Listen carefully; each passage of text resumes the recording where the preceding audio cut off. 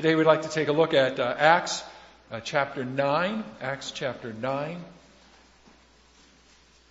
We discovered at the beginning of Acts chapter 8 that persecution had broke out against the church, and the people of God were sent to many different places.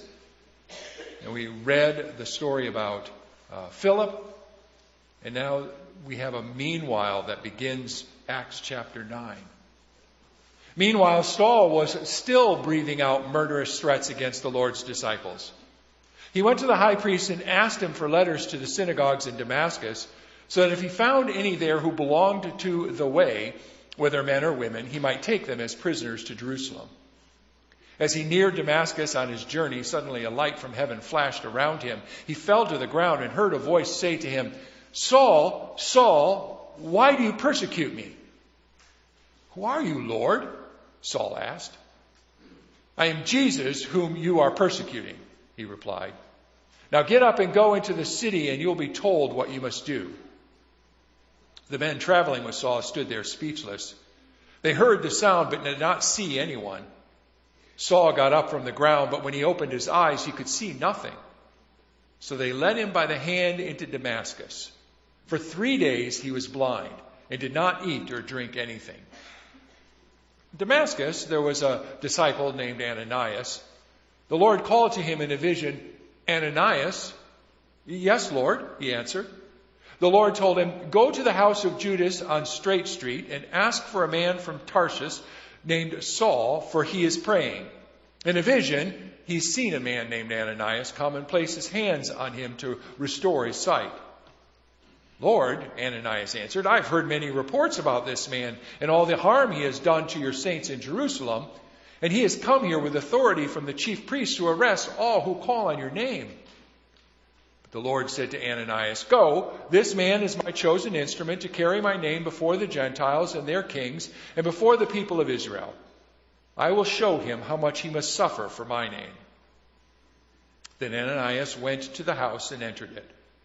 Placing his hands on Saul, he said, "Brother Saul, the Lord, Jesus, who appeared to you on the road as you were coming here, has sent me so that you may see again and be filled with the Holy Spirit." Immediately, something like scales fell from Saul's eyes, and he could see again.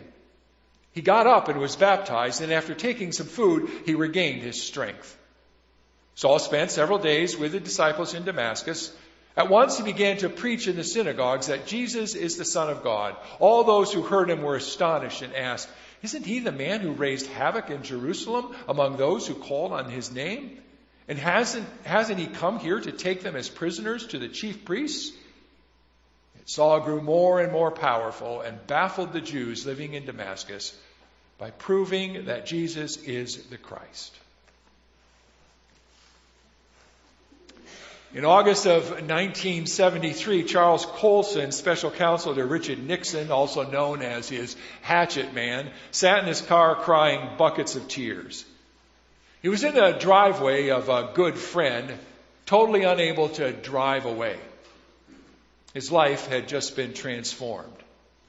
Tom Phillips, the CEO of Raytheon, had read from C.S. Lewis and shared with Colson the good news of Jesus Christ. And then he had offered to pray with Colson. Colson declined Phillips' offer. He said he'd like to get back to him after he'd read through C.S. Lewis's book that was just given to him, Mere Christianity. But when Colson got to his car, he couldn't drive. Big and tough as he was, this ex-Marine and White House tough guy was crying too hard. He was calling out to God. He had only one thought, that he needed Jesus. The man who raised havoc in Washington, D.C. through all his manipulations had come to the end of his rope. He didn't know what to say. He didn't know what to do. All Chuck Colson knew was that he needed Jesus.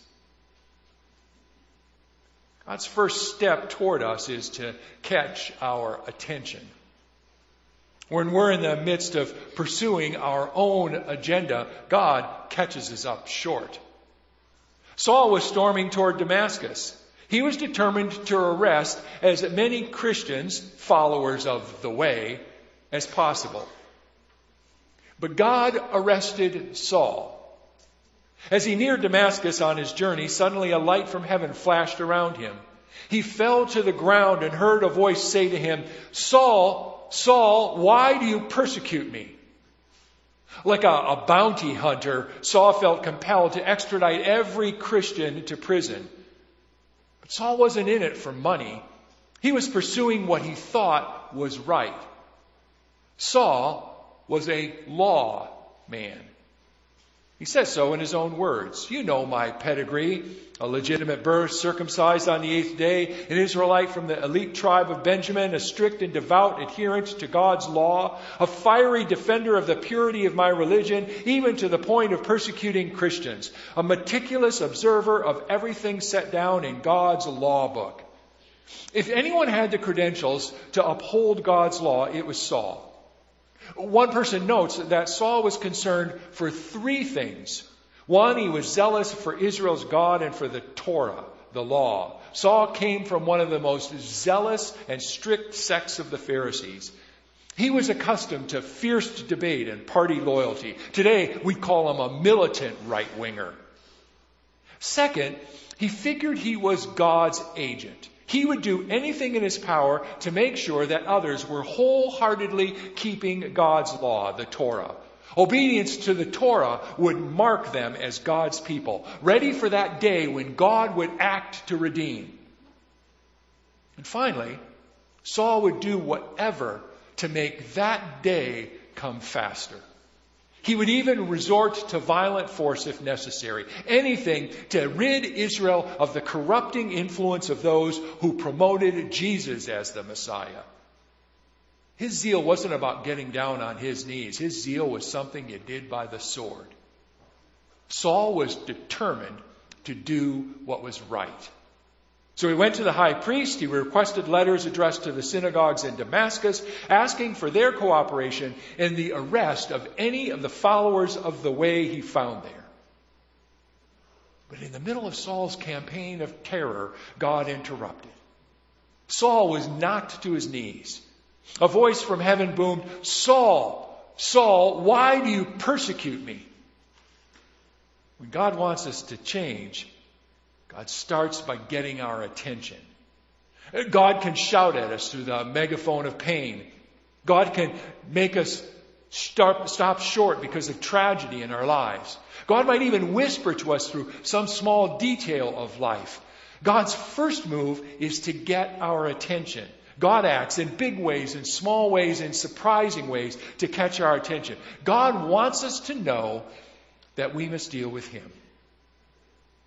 Maybe Saul wanted to arrest Christians. But on that Damascus road, God arrested Saul. And thankfully, when God comes, God disregards our past. Our reputation doesn't mean much to God. When God goes to work on us, He comes with grace. God brings His grace to good or bad, rich or poor, insider or outsider. Grace means that there is nothing we can do to keep God away. Saul once said that he considered himself to be the worst of sinners. Even that didn't keep God away. Saul later wrote, "Even though I was once a blasphemer and a persecutor and a violent man, I was shown mercy because I acted in ignorance and unbelief. The grace of our Lord was poured out on me abundantly, along with the faith and love that are in Christ Jesus." One of the better examples of God's amazing grace is the story of John Newton. John Newton came from a Christian home. But his mother, who had started to teach him the Bible and how to pray, died when John was only 7 years old.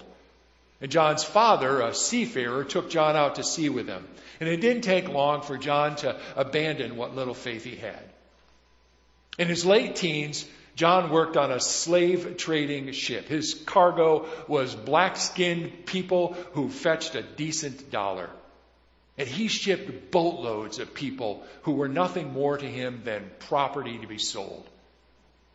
Newton later described his life as one of continued godlessness and profanity. But when he was 23 years old, John Newton read a book by Thomas à Kempis called The Imitation of Christ.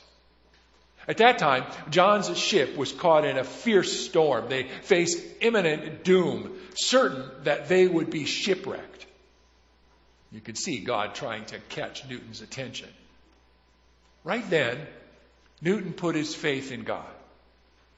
The God that he had often ridiculed became the God, the object of his belief. And God changed John Newton's life. Newton stopped slave trading, became a Christian pastor and theologian. He had a strong influence on William Wilberforce, a member of England's Parliament, and Wilberforce helped to lead the fight to abolish slavery in England. Most of us know Newton because of the famous hymn he wrote. Amazing grace, how sweet the sound that saved a wretch like me. I once was lost, but now I'm found. I was blind, but now I see. Thankfully, when God comes to us in grace, He overcomes whatever we've done in the past. There is nothing, not slave trading, not drug addiction, not divorce, not betrayal, not God rejection. There is nothing that God's grace cannot overcome. Ananias tried to pull that trick on God. I've heard many reports about this man and all the harm he's done to your saints in Jerusalem. He questioned what God was doing. Excuse me, Lord, haven't you heard the reports on this guy, Saul? He's despicable. Ananias was worried that God didn't know Saul was a Pharisaic hell's angel. Excuse me, Lord, that's hitman Saul and his zealous Jewish goon squad, you know. And it didn't matter. God overcame Saul's downside with amazing grace. When Saul later wrote to the Roman church, he said, you see, at just the right time, when we're still powerless, Christ died for the ungodly. Saul knew the trade-off was amazing. God demonstrates His own love for us in this. While we're still sinners, Christ died for us. On the road to Damascus, Saul discovered that his attempts to force his way into God's good graces were of no use. All of his trying to do what was right, to do what was the law, all of his murderous attempt to keep God's law and bring on God's kingdom, none of it mattered. Amazing grace. How sweet the sound that saved a wretch like me. When God enters our lives, whatever we've done in the past doesn't matter. All that matters is that God comes to us with grace. And by God's grace, our eyes are opened to see Jesus. Saul met Jesus on that Damascus road. Saul heard the voice. He wondered who it was. Who are you, Lord? He asked. And everything about Saul's life, his mission, his expectation, his sense of God changed when he heard this answer. I am Jesus, whom you're persecuting. I am Jesus. Suddenly, Saul's whole world changed. When he heard these words, everything he taught was turned upside down. He persecuted the early Christians because of his sense of the law and the prophets. All of that changed with seeing Jesus. One commentator notes, it confirmed everything Saul had been taught. It overturned everything he'd been taught. The God he'd loved from childhood, the God for whose glory he'd been so righteously indignant, the God in whose name and for whose honor he was busy rounding up those who were declaring that Jesus of Nazareth was Israel's Messiah, the God who had always promised to come and rescue His people, had done so in person, in the person of Jesus. Saul never imagined it. He never imagined that this Jesus, whom he believed had led people astray by his magic tricks and some false prophecy about the temple, he never imagined that this Jesus, could be the Messiah. Rome had crucified him, which was only proof that he could not be the Messiah. But then, on that Damascus road, Saul saw Jesus. And suddenly, Saul realized That the God he had served, the God that he had studied, the God that he had prayed to, the God of Abraham, Isaac, and Jacob had done what he had always promised he would do. See, Paul was certain that Israel would be vindicated at the end of time after suffering at the hands of pagans. But seeing Jesus changed everything for Saul. God had now done in the person of Jesus what he was supposed to do, what was supposed to happen to Israel. God vindicated Jesus in the middle of time because he had raised Jesus from the tomb. And the one that Saul saw was a resurrected Jesus. Instead of being cursed by dying on the cross, Saul encountered this Jesus fully alive on the road to Damascus. Which means that Jesus had been justified by God. It meant that Jesus was the true Messiah. And so Saul's whole perspective changed. He expected God to come at the end of the world to set things right. But now, seeing the dying, resurrected Jesus showed Saul that God's plan to set the world right had already happened.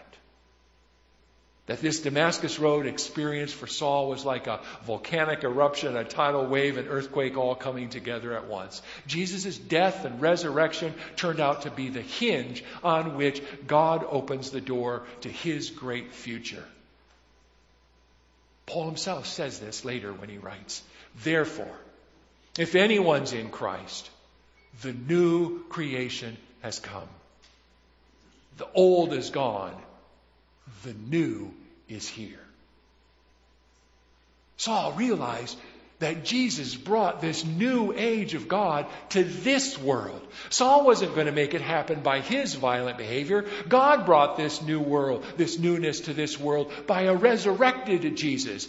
Saul's eyes were opened to God's vision of life the moment he caught sight of Jesus.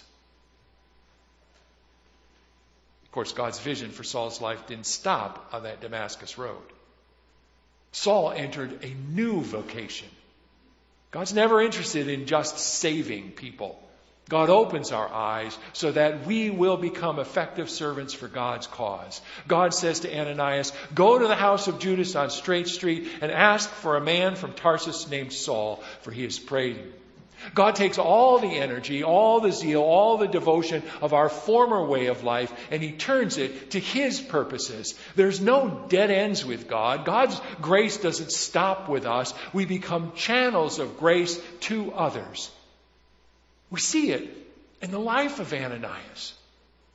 God changed Ananias to touch Saul's life. Ananias was in many ways just as blind as Saul. He could only see Saul as a threat to the Damascus church. Ananias knew how much Saul did to the saints in Jerusalem. "He's come here," says Ananias, "to arrest all who call on your name." But God announces a radical reversal. "Go," he says. "This man is my chosen instrument to proclaim my name to the Gentiles and their kings and to the people of Israel." Instead of causing suffering to those who call on God's name, God calls Saul to a new life. "I'll show him how much he must suffer for my name."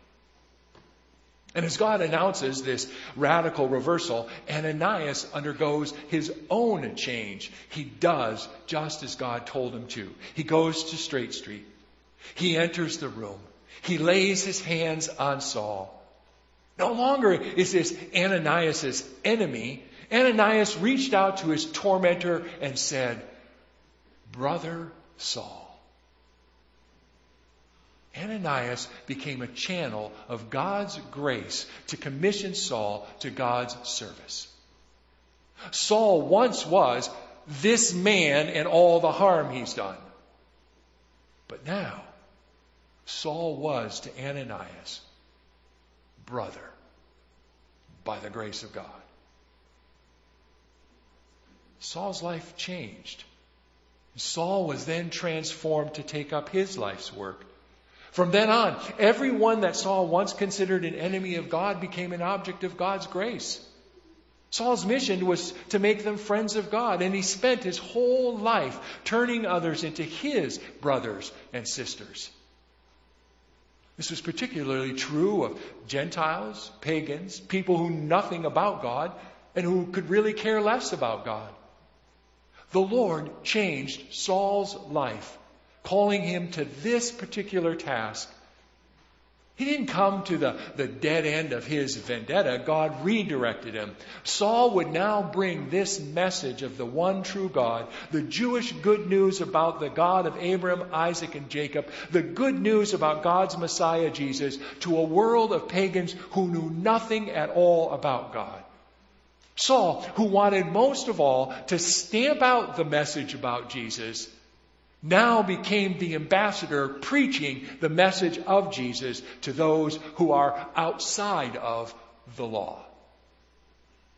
And T. Wright notes the humor of God's way. When you want to reach the pagan world, the person to do it will be a hardline, fanatical, ultra-nationalist, super-Orthodox, Pharisaic Jew.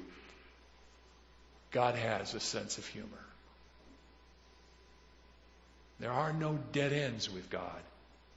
God transforms our lives so that we will be God's servants to the world. God's not interested in just saving us. God saves us for His purposes. God saves us through the death and resurrection of Jesus so that we will live in and for His new creation.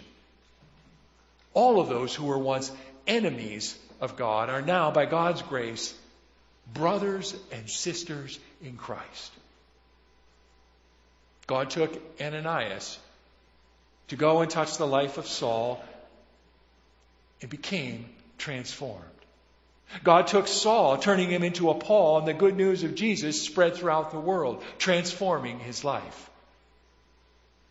So what does God want to do with your life? Living Jesus is loose in the world. He encounters people. He shapes a community of faith for His mission. Somehow, some way, God grabs our attention through a quiet whisper, or maybe through a Damascus road blinding light. God comes to us with grace. God doesn't stop there. God not only opens our eyes to see Jesus, God calls us to a new life of living for Jesus. Enemies become brothers or sisters. Any self-righteous desire to pursue our truth is replaced by a witness to God's truth. There's no dead ends with God. Instead, like Saul, we can become channels of God's grace out to the world. God takes the raw material of our lives to bear the name of Jesus. In Jerusalem, in all Judea and Samaria, and to the ends of the earth. But let's be clear. We're not going to be able to go out into the world and make disciples without the support and encouragement of the gathered body of Jesus Christ. Saul was encouraged to faith and action by the love of Ananias. Charles Colson was encouraged to faith and action by the support of Tom Phillips. So too, we depend on the gathered community to encourage us to faith and action. God doesn't use just the drama of a Damascus Road encounter. God meets us in the ongoing life of Christian community. God shapes our calling and mission right here at His table. See, the Christian life's not an individualistic endeavor. We're part of a community larger than ourselves, with a mission greater than our own vision. We depend on the wisdom, the discernment, the faithfulness of others as we pursue ministry together. Notice what happens with Saul. Ananias went to the house and entered it. Placing his hands on Saul, he said, "Brother Saul, the Lord Jesus, who appeared to you on the road as you were coming here, has sent me so that you may see again and be filled with the Holy Spirit." And immediately something like scales fell from Saul's eyes, and he could see again. And he got up and was baptized, and after taking some food, he regained his strength. Paul died to his old life and was raised to a newness of life. Filled with the Holy Spirit, baptized, and he took some food. Some speculated that the food that he took was the bread and cup of the Eucharist.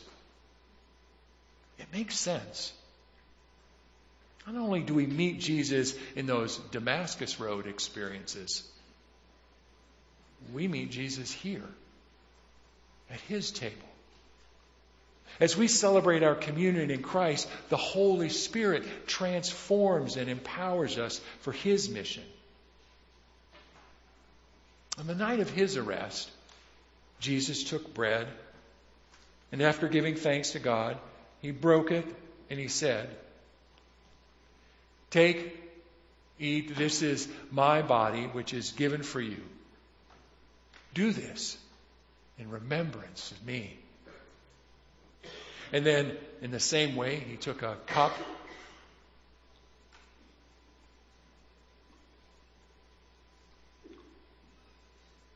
And he said, "This cup is a new covenant sealed in my blood, shed for the forgiveness of your sins. Whenever you drink it, do it in remembrance of me." For every time we eat this bread and drink this cup, we proclaim the saving death and resurrection of our Lord Jesus Christ until he comes again. Let's pray together. Lord our God, send your Holy Spirit so that this bread and cup may be for us the body and blood of our Lord Jesus Christ. May we and all your saints be united with Christ. May we remain faithful in hope and love. Gathering your whole church, O Lord, into the glory of your kingdom. Amen.